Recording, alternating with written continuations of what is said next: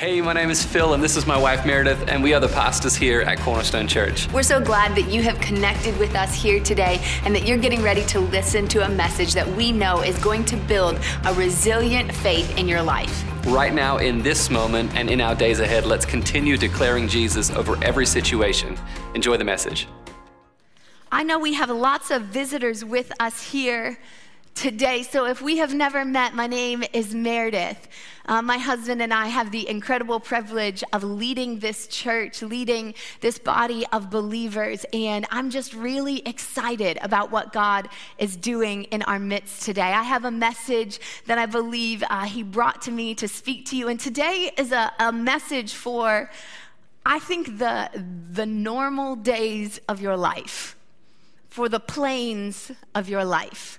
What does that mean? It means that I love to preach to us about what we do in the midst of a storm. I love to preach to us about how we hold on to our faith when the storms come, when the unexpected comes in the midst of our life. And I love to preach to us about what we do on the mountaintop. Last week we talked about, can we stand in success? When you have your victory moments, when you reach the thing that you've been praying for, when God delivers the thing that you've been believing for and stretching your faith, can we stand on those mountaintop moments as well? And the storms and the mountaintops, they make up a good part of our life, but the truth is the majority of our days are lived somewhere in between. Somewhere in the midst of, it's not really a storm and it's not really a mountaintop. I'm just kind of in between. It's just a regular Wednesday. And what do I do in the midst of the regular Wednesdays of my life? What do I do in the plains in between? What do I do in the middle space between that? And I think today, as we bridge this space between, I want us to just look at, what do we do in between? So to kick us off, why don't you tell somebody or ask somebody next to you, what is it that you're holding on to? If you like to take notes, you can go ahead and write that at the top, because that's going to be the title of today's message. What are you holding on to? I'm going to start off looking at a verse in Hebrews chapter 10. Hebrews chapter 10, and today I want to read it from the Message version. So it'll be Hebrews 10, 23 through 25. I don't know about you, but sometimes I love the way the Message version just says it plainly. It starts off and it says, so let's do it. Come on. I feel like you just have to stop right there, because you have spent the beginning of this year preparing yourself, consecrating your life, to use a churchy term about it, setting yourself apart and saying, God, I am prepared and ready. And so as we step into a fresh month, I just want to say to you, so let's do it. Let's do this full of belief, confident that we are presentable inside and out. Let's keep a firm grip on the promises that keep us going. What are you holding on to? He always keeps his word. So let's see how inventive we can be in encouraging love and in helping out, not avoiding worshiping together as some do, but spurring each other on.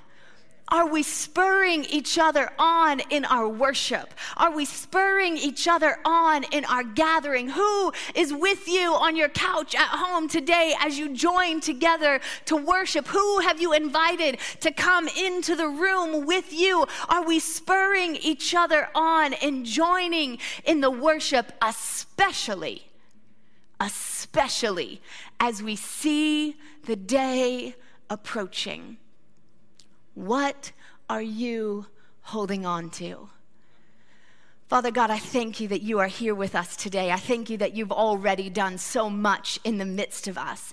I ask you to speak through me. I ask you to speak to us. I ask you to change us, to form us, to make us more like you, Jesus, and to teach us what it is we should hold on to. So the year is 2011, end of 2011, getting ready to step into 2012. I am on a trip to Japan with my soon-to-be husband, Philip, to visit his brother and his wife who were living in Japan at the time as part of a church plant. And we have all decided, our whole sibling group, that the way we are rolling in 2012 is through a snowboarding trip in Japan together. Now, I grew up in the Midwest, so I am prepared for a snowboarding trip. I have the appropriate gear. I have, in fact, been snowboarding before. I know what this activity is about and am prepared to not fully embarrass myself in front of my soon-to-be brother and sister-in-law. Very good. However, I have been living in Australia for the past 2 years and its sunny shores, so I have not, in fact, seen much snow over the past 2 years. But that is not a problem for me. We get there, we get to the slopes, we get on the little lift thing, which I don't know why they don't have better plans for yet, but that is still what we are using, is these archaic lifts. We sit down, we close the thing, we're going up. I am totally prepared for this. I have done this before in my life. No worries. As we get closer, I can see the next couple people in front of us are now getting off of the lift. So we do what you do if you've been on this. You lift up the bar, even though you are hundreds of feet in the air. We lift up the bar. We prepare ourselves to get off. Hold on. I'm snowboarding, so I've got one piece. I'm not skiing. I scoot sideways so I can dismount from the lift. I am fully prepared for my exit. Here I go. I go to slide off. I'm sliding. We're making great progress. However, something in my brain tells me this lie that I should not let go of the chair because it is creating some stability in my life in this moment. And so even though my feet are going forward, my hand won't let go of the chair, and I keep holding on to the chair, keeps moving because that's what it does. It just goes in circles and circles. And so now I'm holding on to this chair. I try to reach for my soon-to-be husband to try and gain some stability from him. He shakes me off so as not to also be taken down by me. And before I know it, I have tumbled all the way to the ground. Why do all of my stories this year involve me falling? I'm hoping this is not going to be a theme for 2022. There I am sliding. I am full frontal and literally crawling my way out of the way so that the people behind me don't fall on me as well. Something went terribly wrong in my dismount. The thing that went terribly wrong is that I kept holding on to the chair because I thought that it was providing me safety and security, when in fact it was time for me to let go of it so I could move into the next space that I was going into. So I go back to my question: what are you holding on to? What are you holding on to at the beginning of 2020 that you think is offering you safety and security, but in fact is throwing you off balance? What is it that you are holding on to because it feels like comfort, but it is actually causing you harm? What is it that you are holding on to because you're afraid to lose it, but in holding on to it so tightly, you are losing the thing that you want more. You are losing the thing that God made you for. You are losing the space that He created you for. There is somewhere else that He is waiting to just let you glide into, if you would just let go of the last space that you found security. So often we hold on to the things that we think are going to provide comfort for us. So often we hold on to the places that we think we are going to be able to gain stability from. We find things on our own accord that we think, this will be the thing that stabilizes me. This will be the thing that offers me strength. This will be the thing that offers me support. This will be the thing that I hold on to with all. We grip onto it. And in doing so, we send ourselves off balance and colliding forward and make colossal fools of ourselves with others watching, when we could have just let go of it. We're going to walk through several portions of Scripture today because I think that there are different areas that we go into and that we try to hold on to something that God is saying, I want you to let go of that thing. When we hold on to something, we're often proving that our trust is in the thing more than it is in our Creator. That our trust is in that space or that person or that thing or that outcome more than it is in the God who created it. We are saying, let me just hold on to this. So what we're going to do is I'm going to give you several references of Scripture. What I would love for you to do if you want to dig deeper is to write them down and go through later this week and read through them. Read the full passages, or if you're in your groups together, go back through and pick one of them to dive into. If you don't want to do any of that, or if it's your first time, I'm going to talk us through them as we go through together. But I'm just going to give you a couple of things to write down. Write down Mark 10, 17 through 27. You can write down John 5. Whoa, it's too fast. Mark 3, 31 through 35. And the last one is Mark 7. These are the references for the stories that we're getting ready to walk through. I'm going to tell you the story, but like I said, if you want to jump deeper into it, if you want a deeper dive, you can go back later this week and read through this on your own. The first one there in Mark 10 is the story of this rich young ruler.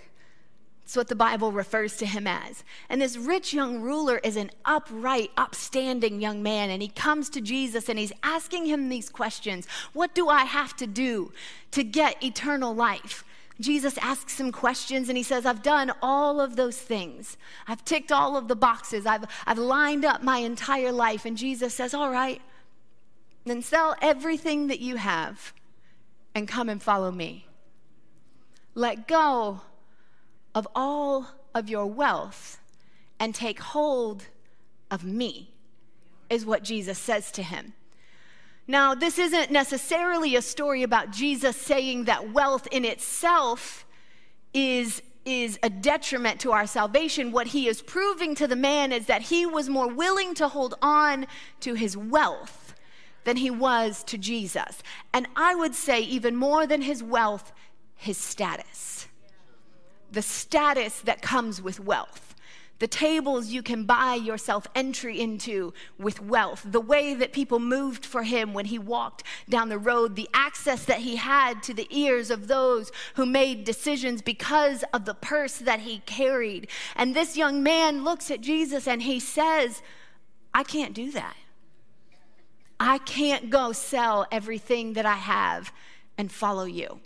He walks away, and instead of holding on to Jesus, he holds on to his wealth and his status. How many of us follow just like this man and we say, I would rather actually have my status. I would rather actually have great wealth than truthfully have a life that says, I surrender it all to you, Jesus. I surrender it all to you, God. I surrender everything that I have into your hands. What are you holding on to? Are you holding on to the career that you've chosen? Are you holding on to the paycheck that you get? Are you holding on to the savings that you have racked up? None of these things are bad in themselves. But are you holding on to them more than you're holding on to Jesus? Are you holding on to them more than you're holding on to the path that he is trying to walk you into? Some of the stories that get me excited more than anything else are when people tell me stories and they're like, so I did this wild thing. I heard God telling me to walk in this direction. So I had a little bit of money saved up. It wasn't that much. And I just quit my job to walk out in this space. I know. And I get nervous because then there's always like a sideways somebody who just doesn't like to work. And they're like, so I quit my job. I'm not sure. No. So let me just pastorally say to you that that is not what I'm saying. But what I'm saying is when God is speaking to you and he's saying, go after this thing. He's saying, I have something bigger for you, and I have something better for you, and I have something that I've put inside of you that I'm trying to wake up, but you can't get to the thing that I've put inside of you because you keep holding on to this chair of your wealth. You keep holding on to this chair of a regular paycheck, and if I could just get you to let go of that, I have so much more for you. This man could have been one of the disciples of Jesus. He could have walked around with him and watched him turn water into wine and watch him open blind eyes and see him cause lame people's legs to stand up and walk again. He could have experienced all of that. And he chose a savings account instead. What are you holding on to? What are you holding on to that God's saying, I have somewhere else for you to walk into? The next one is a man that's sitting by a pool. He's sitting by a pool and he has legs that don't work, and he's been sitting there for a long time, waiting for his healing, waiting for something to move, waiting for something to change in his life. And this is a hard place to be in. When you're in a place where you feel like, I've been waiting for God to move in this space for so long. I've been waiting for God to show up in this place for so long. I've been waiting for this healing. I've been waiting for this family member. I've been waiting for my marriage to turn around. I've been waiting for this thing for so long. And the man has sat there for decades waiting for his miracle. And the God of miracles in flesh comes walking in the room and says to him, do you want to be healed? And the man's response is so interesting. He responds to Jesus and says, I've tried to get to the pool, but I can't ever get there. And sometimes I get close, but somebody else always jumps in front of me. It's an odd response if you think about it. It's a simple question. Do you want to be healed? Yes. Yes, yes. Yes, yes, yes. Very much I would like to be healed. But instead he responds with excuses. Instead he responds with the reasons that he can't hold on to the next thing, because he has become so used to holding on to his excuses and his reasons. This is a one that I relate to, if I'm honest. I am really good at coming up with really good excuses why something won't work. Mine sound so good, they sound very logical, and they sound very supported, and they sound like, actually, yes, that makes perfect sense why you're unable to participate in that right now, because I have gotten so used to holding on to excuses sometimes, instead of grabbing a hold of faith, instead of grabbing a hold of the thing that Jesus is speaking. Jesus is there with his miracle on a silver platter for this man. He says, here it is. Do you want to be healed? But the man has become so burdened by the situation of his life. He's become so beaten down by never being able to make it there. He's become so overwhelmed by the space that he's found himself in, so overridden by the pain that he finds himself in, that he's not quite able to let go of the excuses. Where are you holding on to excuses in your life? Where are you holding on to reasons that you can't? Well, I never finished this degree, that's why I can't go after that. Well, you don't know the type of family I grew up in. That's why I can't go after that. Well, you don't know how much I lost in 2020. That's why I can't believe for anything in 2022. You don't know the disappointment that I've experienced. You don't know the pain that I've experienced. You don't know how I came up short. You don't know how my boss is against me. You don't know the racism that I've experienced. You don't know my family dynamics. You don't know the thoughts that go on in my own mind. You don't know the circumstances of my neighborhood. You don't know how difficult it's been for me. You don't know. So these are my excuses that I hold on to. My reasons that I live in smallness, my reasons that I live just outside of the miracle that God has for me. And Jesus is saying to him, do you want to take a hold of something new? Can you let go of your excuses and can you take hold of something new? What excuses are you holding onto? What are you holding onto in your day-to-day, on your Tuesday and your Wednesday? What is it that you are holding onto in your life? And then the next one, this one's a tough one. Jesus is out, right? He is out doing his work of the ministry. While he's out doing his work of the ministry, his mother and his brothers come to see him. And as his mothers and his brothers come to see him, some of his disciples say, hey, your mom and your bros are here and they want to come talk to you. And Jesus says to them, basically send them away. Tell them I'm busy. Tell them that my family are the people who are following me. My family are the people who are connected to me. And to be honest, depending on what kind of family you grew up in, really depends on how that story hits you. Like if you grew up in this awesome, great family with loving, supportive parents, you're like, Jesus, that's tough. That's your mom, right? Now, if you grew up in a family that was kind of crazy and everything wasn't working out, you're like, yes, Lord. Tell them to go back to where they came from.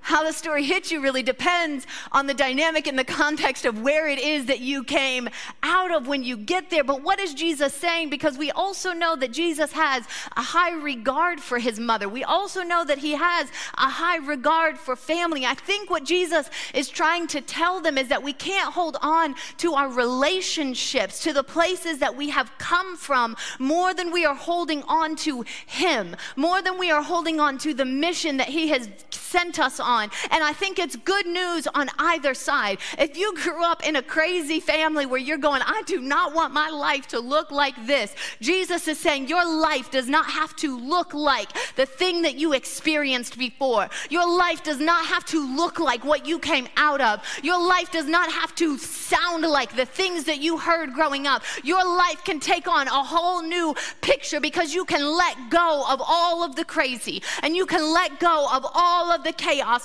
And you can take hold of a life that is pursuing his love and his joy and his peace and his righteousness. There is something else for you and something new for you. And I know that there are some people that should be glad about that because they can look back and say, there's so much brokenness that I've come from and I don't want to replicate the brokenness. And there's so much anxiety where I came from and I don't want to replicate the anxiety. And there's so much depression and so much addiction and so much divorce and so much pain and so much never making it and so many unmet dreams, and I don't want to replicate any of that. And Jesus is saying, then just let go of that. Don't hold on to it. That's not your identity. And go ahead and grab a hold of something new that he has for you. Go ahead and grab a hold of something fresh and go after the new thing. But if you grew up in a whole family, you're like, Jesus, that's my family. What are you saying to me? What are you talking about to me? And I think what he's saying is that we have to understand that he is calling us into something new. And that sometimes the bind and the bond that can happen in healthy relationships or in relationships that are not crazy and in turmoil can still be gripping and preventing us from going after everything he has for us. And sometimes it's so much more subtle because nobody's throwing pots and pans and nobody's screaming and nobody's addicted to stuff that you're like, well, that's obviously a bad life choice. But the conversation can still draw you into, why don't you just want to be like us? Why can't you ever make it to this stuff anymore? Because you always want to go out and you always want to meet new people. Because you're trying to live a life on mission that's reaching somebody who hasn't been reached for the gospel yet. You're trying to connect with people who haven't yet experienced the life-transforming power of Jesus. And yes, we should honor these relationships in both circumstances. We are called to honor. And yes, we should value the people that we came from and that support us and the relationships, even outside of our immediate family context. But sometimes the deception in it is so much more subtle because it still says, just be with us. Just be here. Just stay here. Don't change too much. Don't be too different than the way that we are, how we do things, and the way that our family does things. When God called Abraham, if you look in the Old Testament, he says to Abraham, I need you to come out of there. I need you to come away from that so that I can take you into something new, so that I can take you into a fresh place, so that I can take you into your purpose and your destiny and your dreams. And it doesn't mean a complete severing that says I'm never going there, but it means I need to create some healthy boundaries in my life. And I need to create some healthy perspective in my life that says the thing I hold on to, the thing I cling on to is not where I came from, is not how we do it, is not even always my DNA. The thing that I hold on to and the thing that I cling to is Jesus. The thing that I hold on to and the thing that I cling on to is the promises, because he is a promise keeper. What are you holding on to? What are you holding on to? And then in Mark 7, we see this one with the Pharisees. If you don't know about the Pharisees, they were like the religious elite of the day, and they had a lot of rules and ways that they thought that things should be done. For me, this is the one that when I read it, it started it all. I started hearing and looking and seeing this. What are you holding on to? Now, when you go back and read it, it says that the Pharisees start asking Jesus about why his disciples aren't washing their hands before a meal. And that seems like a really reasonable question. But what you should know when you read it is that it's not just talking about making sure you get some Purell and sanitize your hands. It's talking about a ritual, ceremonial cleansing process that the Pharisees would go through before they went to a meal. And they noticed that Jesus and his boys were not going through this whole ceremonial process before they came to the meal. And then it says in this scripture, because the Pharisees were holding on to their traditions. What traditions are you holding on to?